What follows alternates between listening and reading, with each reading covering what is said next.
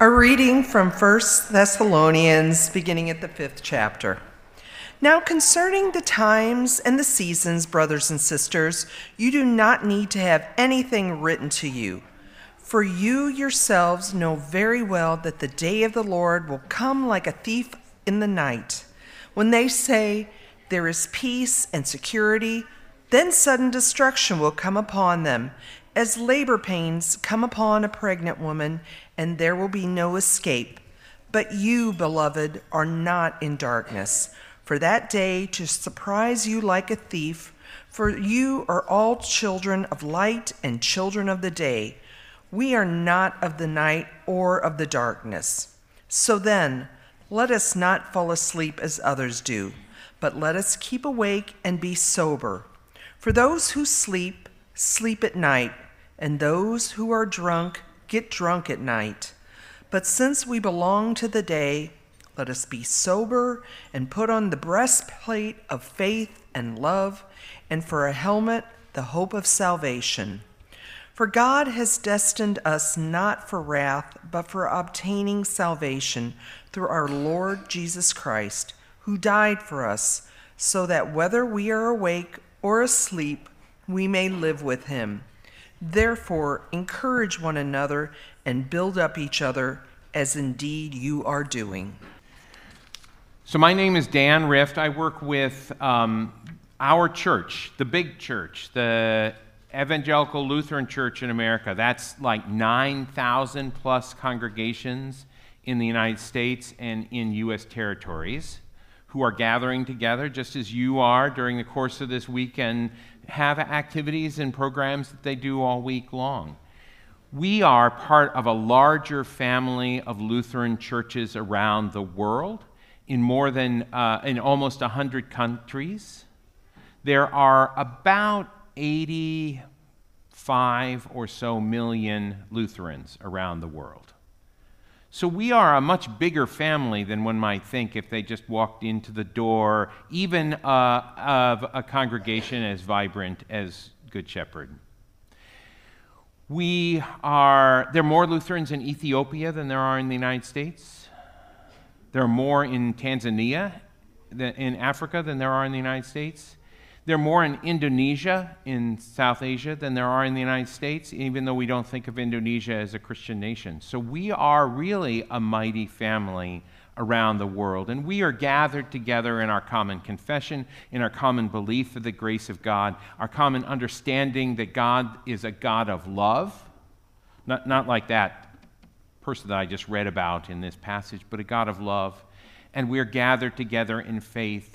And we are gathered together in our life of service to neighbors. Not just Lutherans, not just Christians, but our neighbors, especially those who are challenged to be able to feed themselves or feed their family or find hope or possibility for the future. And that's the area where I work. And that's partly why I'm here at Good Shepherd, because you have, across the decades of your life, really set a course of not only gratitude for what you have, but generosity in the way that you share it with others. Commitment to this community to help your neighbors who are challenged in the midst of their lives, and a way in which you come to service, but also you instill a sense of hope.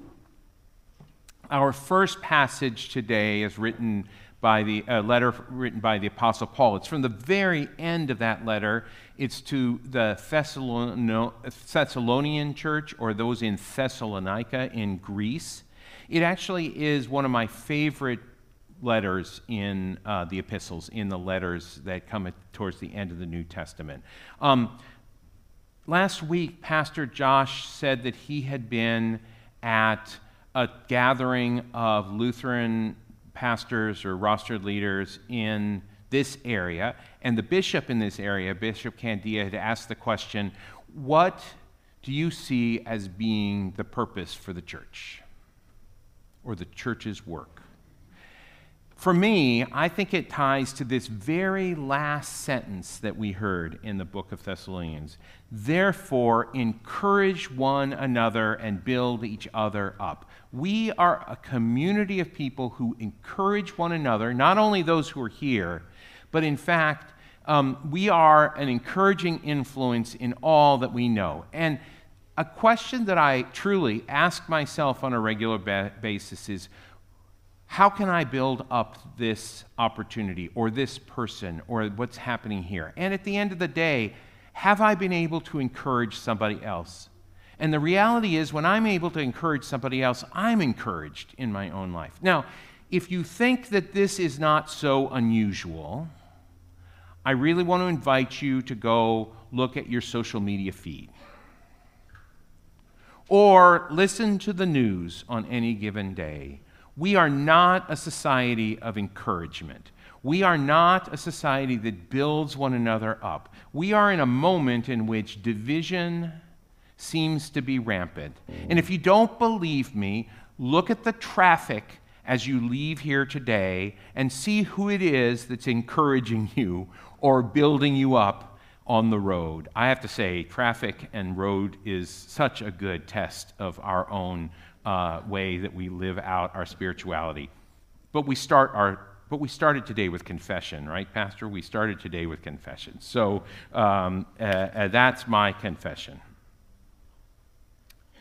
At the beginning of this letter, the Apostle Paul says to the church in Thessalonians, grace and peace to you. We always give thanks to you and mention you in our prayer, constantly remembering before God and Father the works of faith, the labor of love, and the steadfast hope. And so I just want to start. If you don't remember anything else I've said today, I want you to remember two words.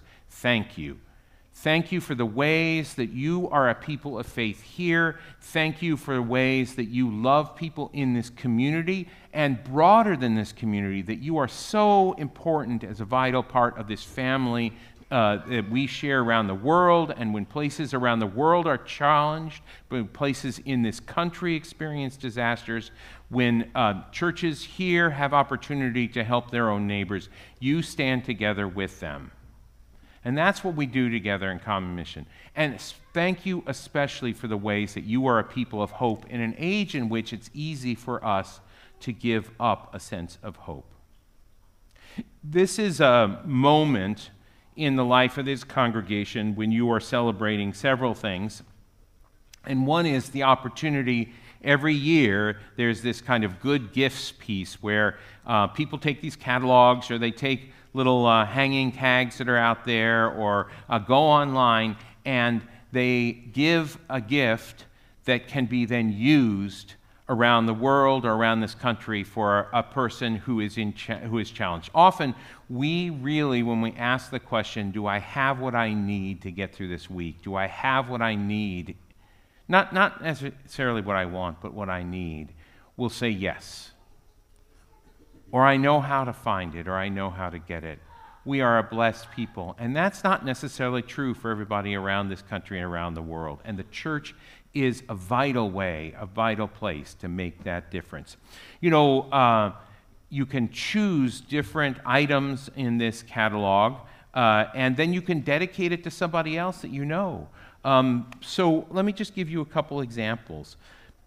Many of our items in this catalog are around agriculture because our work in rural communities around the world is so critical, and it makes a demonstrable difference in the direction that people's lives are going because people dedicate these gifts.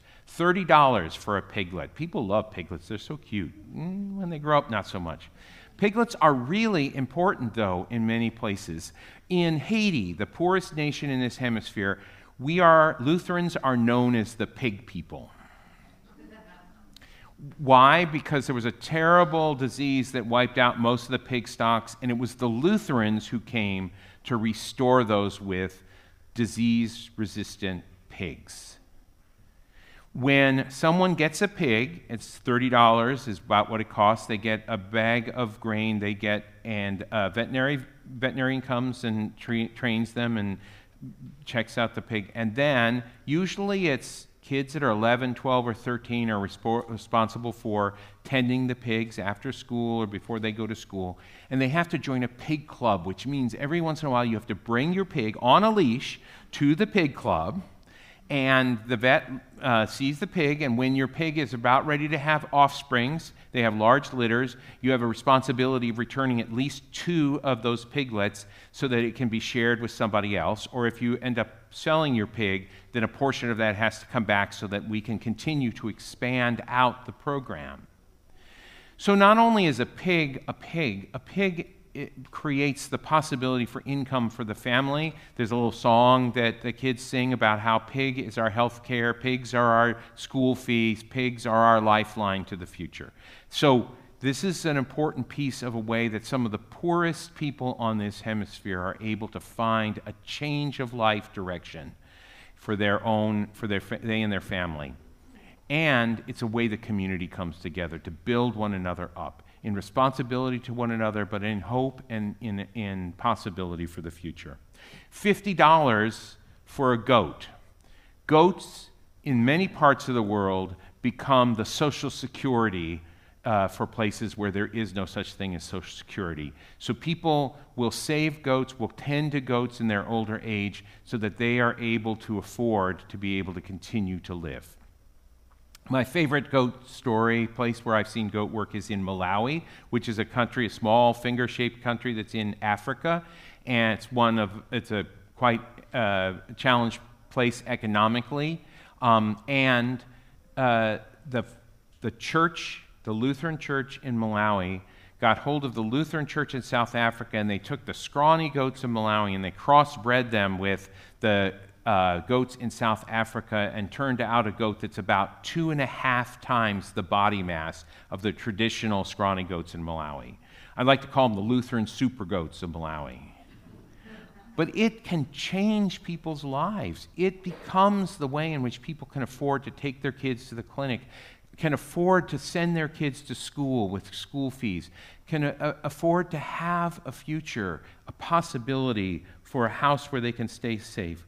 You know, on the top end of the scale is $500 for a cow.